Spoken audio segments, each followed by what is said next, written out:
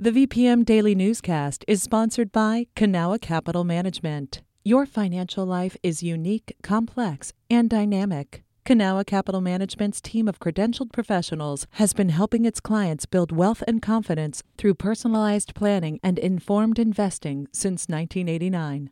Learn more at cancap.com. That's KANCAP.com. You're listening to the VPM Daily Newscast, the recap of today's top stories in Central Virginia. From the VPM Newsroom in Richmond, I'm Benjamin Dolly. Queen Elizabeth II, who died yesterday at the age of 96, visited the Commonwealth several times during her reign. She traveled to Jamestown in 1957 to mark the 350th anniversary of its founding. And in 2007, the Queen addressed members of the General Assembly. She tied together the two visits during her 10-minute speech. But 50 years on, we are now in a position to reflect more candidly on the Jamestown legacy. Human progress rarely comes without cost. And those early years in Jamestown, when three great civilizations came together for the first time, Western European, Native American, and African, released a train of events which continues to have a profound social impact, not only in the United States, but also in the United Kingdom and Europe. Senator Tim Kaine was the governor at the time of the Queen's last visit to the Commonwealth. In a statement, he said that, quote, her kindness and grace will be missed in the United Kingdom, in Virginia, and across the world. It's been a year since crews removed the Robert E. Lee Monument in Richmond. Now plans are in the works to reopen the site. Jad Khalil reports on an unexpected speed bump. Some members of Richmond's Urban Design Committee gathered Thursday to consider a plan to temporarily fill Lee Circle with mulch pathways, plants, and trees.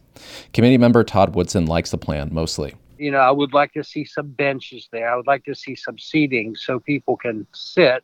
You know, there really isn't any in the plan that I could see. How people would be able to gather there is a key question. The circle became the focal point of racial justice protests in 2020, until the state fenced it in.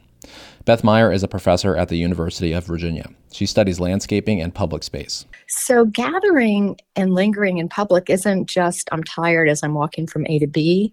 It's also a place where your identity is witnessed and where you claim your place in a community. Although a member's emergency meant the Urban Design Committee didn't have a quorum to meet and vote on the plan, it may still move forward to the Planning Commission later this month.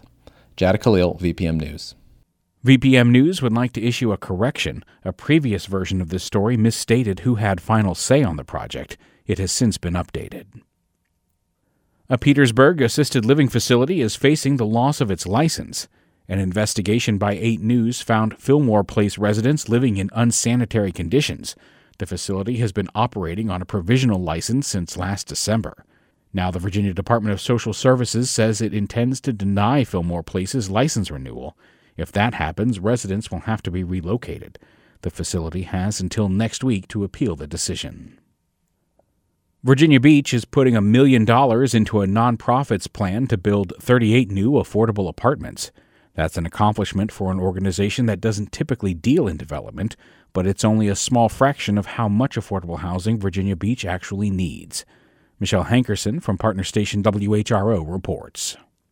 When it comes to affordable housing, Virginia Beach leaders say they have limited options for providing more. You got to have land or money, and I suspect the city has to do both. And I don't know what the council as a whole is willing to give up. That's City Council member John Moss. He was among several elected officials recently celebrating the Judeo-Christian Outreach Center's plan for a new campus with apartments. The JCOC provides housing and food assistance for people who need it.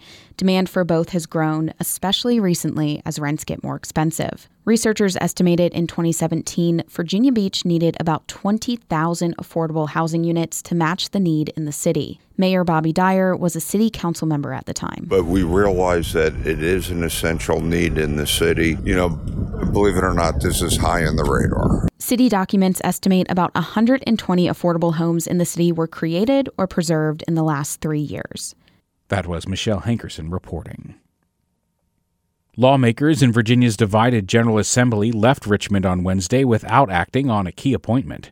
Senate Democrats and House Republicans have spent months trying to agree on a third judge to serve on the State Corporation Commission.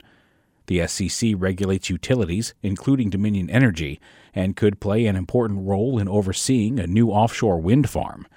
The stalemate could allow Governor Glenn Youngkin to temporarily appoint someone to the post, but some Democrats have questioned whether he has that authority. A spokesperson for Youngkin declined to comment on the governor's plans. Some cities across the country are coming up with creative ways to get kids to school amid a severe bus driver shortage. Charlottesville's solution: walking school buses. As Megan Pauley reports, teachers are meeting some kids where they live to walk with them to school. Okay, my blue bus friends, are we ready? Elementary school teacher Michael Ann Sizemore wears a bright yellow safety vest and carries a clipboard to mark off the names of students on her walking bus. All right, here goes, friend. Can I put this on here? It says blue. Sizemore puts stickers on the hands of 3 little kids to indicate they're on the blue bus. She holds up a clear umbrella, and they set out single file on the 3/4-mile walk to school. Walking school buses usually include 2 teachers, one at the front and one at the back. This small group only has 1 adult, so I tag along as the caboose. And look at my backpack. Oh, Paw Patrol. I walk next to 6-year-old Julian Mickey, who was very excited about his backpack. It's the first day of school, and there's plenty along the way to keep us entertained, including a high five from a construction worker, plastic flamingos in someone's yard, and spider webs in the shrubbery. Yeah, what's a spider webs? You gotta be careful. Julian is among hundreds of Charlottesville students from preschool through high school who no longer have bus service.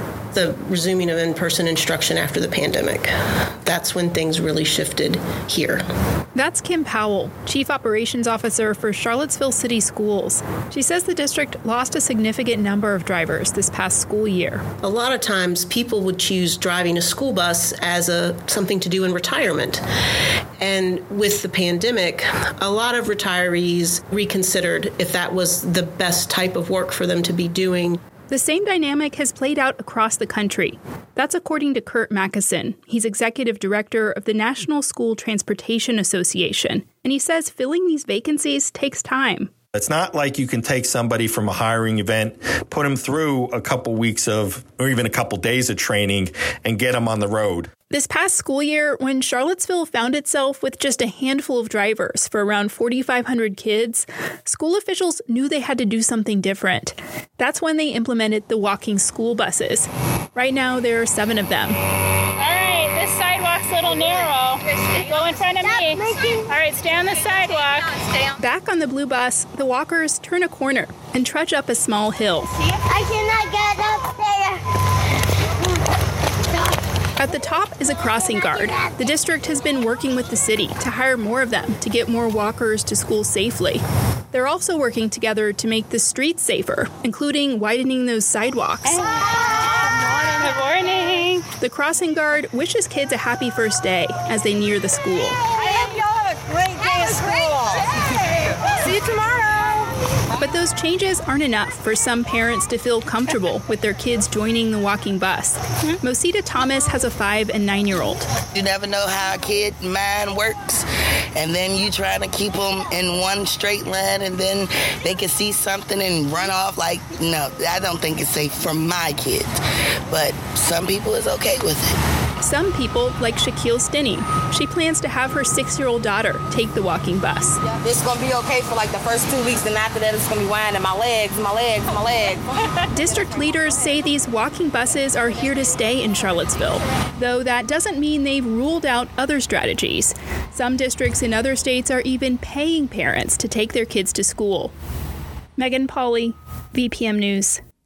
Some of these stories were produced with assistance from the Public Media Journalists Association Editor Corps, funded by the Corporation for Public Broadcasting, a private corporation funded by the American people. This has been the VPM Daily Newscast.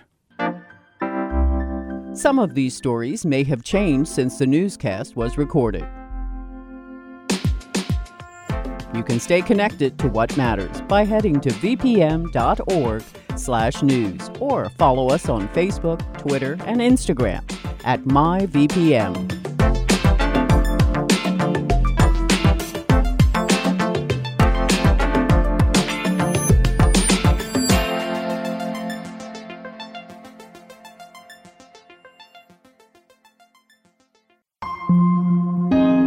VPM. I'm Rachel Martin. You probably know how interview podcasts with famous people usually go. There's a host, a guest, and a light Q&A.